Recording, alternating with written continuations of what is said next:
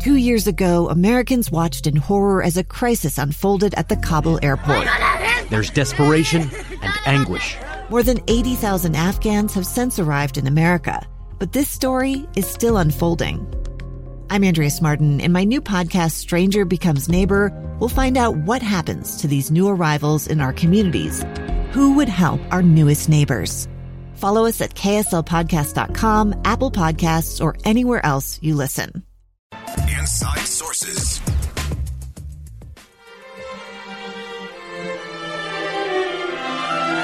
Deep in the 100-acre wood, where Christopher Robin plays. Welcome back, everyone, to Inside Sources here on KSL News Radio. I am Boyd Matheson, opinion editor at the Deseret News. And yes, we are going to the 100-acre wood today. In the midst of all the things that are going on, from debates and political nonsense, confirmation hearings, coronavirus, all of those things, it is important for us to step back from time to time and really get perspective. And sometimes we look to that perspective to our leaders, business leaders, local leaders, community leaders, faith leaders. And sometimes we need to look a few other places and find some of the inspiration, some of the wisdom, some of the things that give us hope. That never ceases to amaze me over the last 8 months, just how weary people have become. And that weariness is dangerous. It leads to discouragement, depression, and anxiety. It can lead to breakdown in communication in families and communities. It can cause us to lash out to people we disagree with. And it's time to just take a little exhale and realize that, you know what, if we look to our kids who are incredibly resilient, there's a lot of good lessons for all of us in there.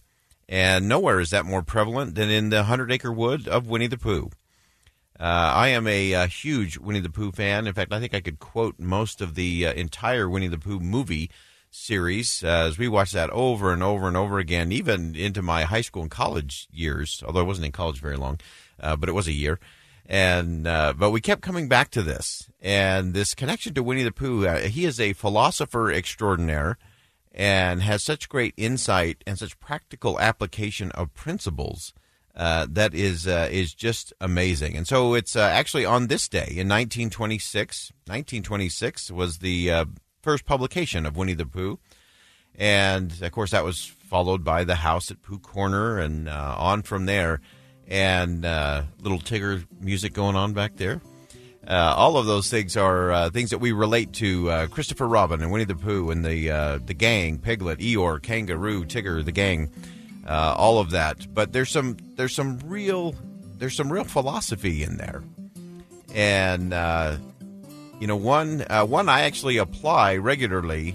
Has to do when I'm about to eat something that maybe I shouldn't, or maybe that someone in my household might question.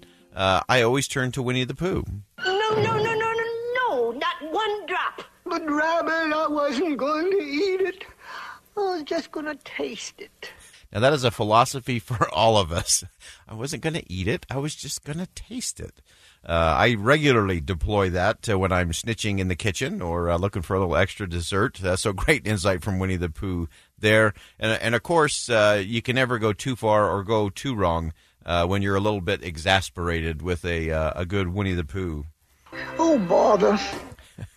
Another one I regularly use throughout the day. But you can go through a host of other lessons from Winnie the Pooh that actually do matter. One of my favorite scenes was when they were trying to get the bounce out of Tigger. Tigger was just too bouncy. He was causing problems, and they finally got him to a space where he had to commit to no more bouncing. And, of course, that became a very distraught Tigger, a very frowny Tigger. And then Piglet, in Piglet's great wisdom, no, actually it was Roo. I lied. It was Roo. Roo said, I like the bouncy Tigger best. And sometimes we do that. Sometimes we try to control people or shape people into what we want them to be or what fits our world at the moment. And instead we need to like the warts and all of people, I think is a critical lesson for us as well. Interesting, Kellyanne, our Cracker Jack producer here, she has a favorite. It's Some People Care Too Much. I think it's called Love. That's a great great lesson for us. Here's one that I think applies to the current hearings going on in Washington, D.C., again, because nobody's really listening. But Winnie the Pooh gave this very insightful line for us today. He said, if the person you're talking to doesn't appear to be listening, be patient. It may be that he has a small piece of fluff in his ear. I think senators from both sides of the aisle may have had stuffing packed in their ears over the last 2 days, because not a whole lot of listening is happening anywhere in that space, to be sure.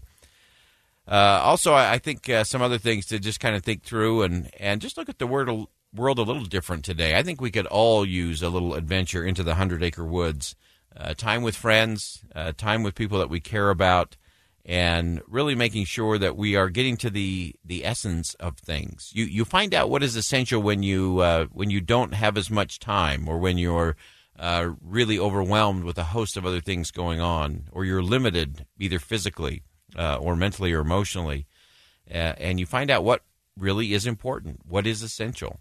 And I think Winnie the Pooh, more than most on the planet, understands what is essential. He said from Christopher Robin, he says, you're braver than you believe and stronger and smarter than you think. I think we could all use that reinforcement just about any day. Braver than you believe, stronger and smarter than you think. That's an important one. I also love Winnie the Pooh said, you can't stay in your corner of the forest waiting for others to come to you. You have to go to them sometimes. How often do we do that? How often do we get hunkered down in our corner of the 100-acre wood, or our corner of the office or the house, and our corner of the community, and we don't reach out? We don't go to others. We expect them to come to us. I know a lot of relationships have been ruined simply because neither was willing to go to the other person. We can talk about that in a whole host of ways, whether that's talking about politics, whether that's talking about community issues, whether that's interpersonal relationships. All of those things are part of it. I love, of course, any day spent with you is my favorite day, so today is my new favorite day. We'll come back to that one as we look at it, and that is how we feel every day here in terms of what's going on, and you coming along for the ride with us throughout the day here on KSL News Radio. We could spend hours and hours going through the 100-acre wood and the wit and wisdom. There's even a book called The Tao of Pooh. Winnie the Pooh has some of that great insight for all of us. And, I remember when I was a chief of staff, there was one particular night, it was a filibuster going on, and there was actually read on the floor of the United States Senate, green eggs and ham. As one senator actually read a bedtime story to his children from the floor of the United States Senate as part of a filibuster to maintain the floor. And it may have been an epic moment on the Senate. It may have been the most productive thing that happened, was him taking time to read a book to his children late at night from the floor of the United States Senate. So those are all important lessons as we realize that people are people, and that we have a lot more in common than we think we do. We're not nearly divided as a nation as some people want us to believe. And so we can step into that a little bit. But I think we'll find it in places, not just in the 100-acre wood. I firmly believe that we can find those things everywhere, including our communities. Lastly, from Winnie the Pooh, how lucky am I to have something that makes saying goodbye so hard? And that's what we'll do. I'm Boyd Matheson, opinion editor of the Deseret News. Thanks for joining us on KSL's Inside Sources today. And as always, as you go out into the world, make sure you see something that inspires, say something that uplifts, and do something today that makes a difference. A stranger with a gun came upon two teens taking pictures under a rising full moon. But violence is only the beginning of this story. Sometimes I thought, there are no miracles. Yeah, there are, and this is a big one. I'm Amy Donaldson, and I've spent my career talking about how lives are undone by violence. The Letter is a podcast about how lives are remade. Follow The Letter at theletterpodcast.com or wherever you get your podcasts.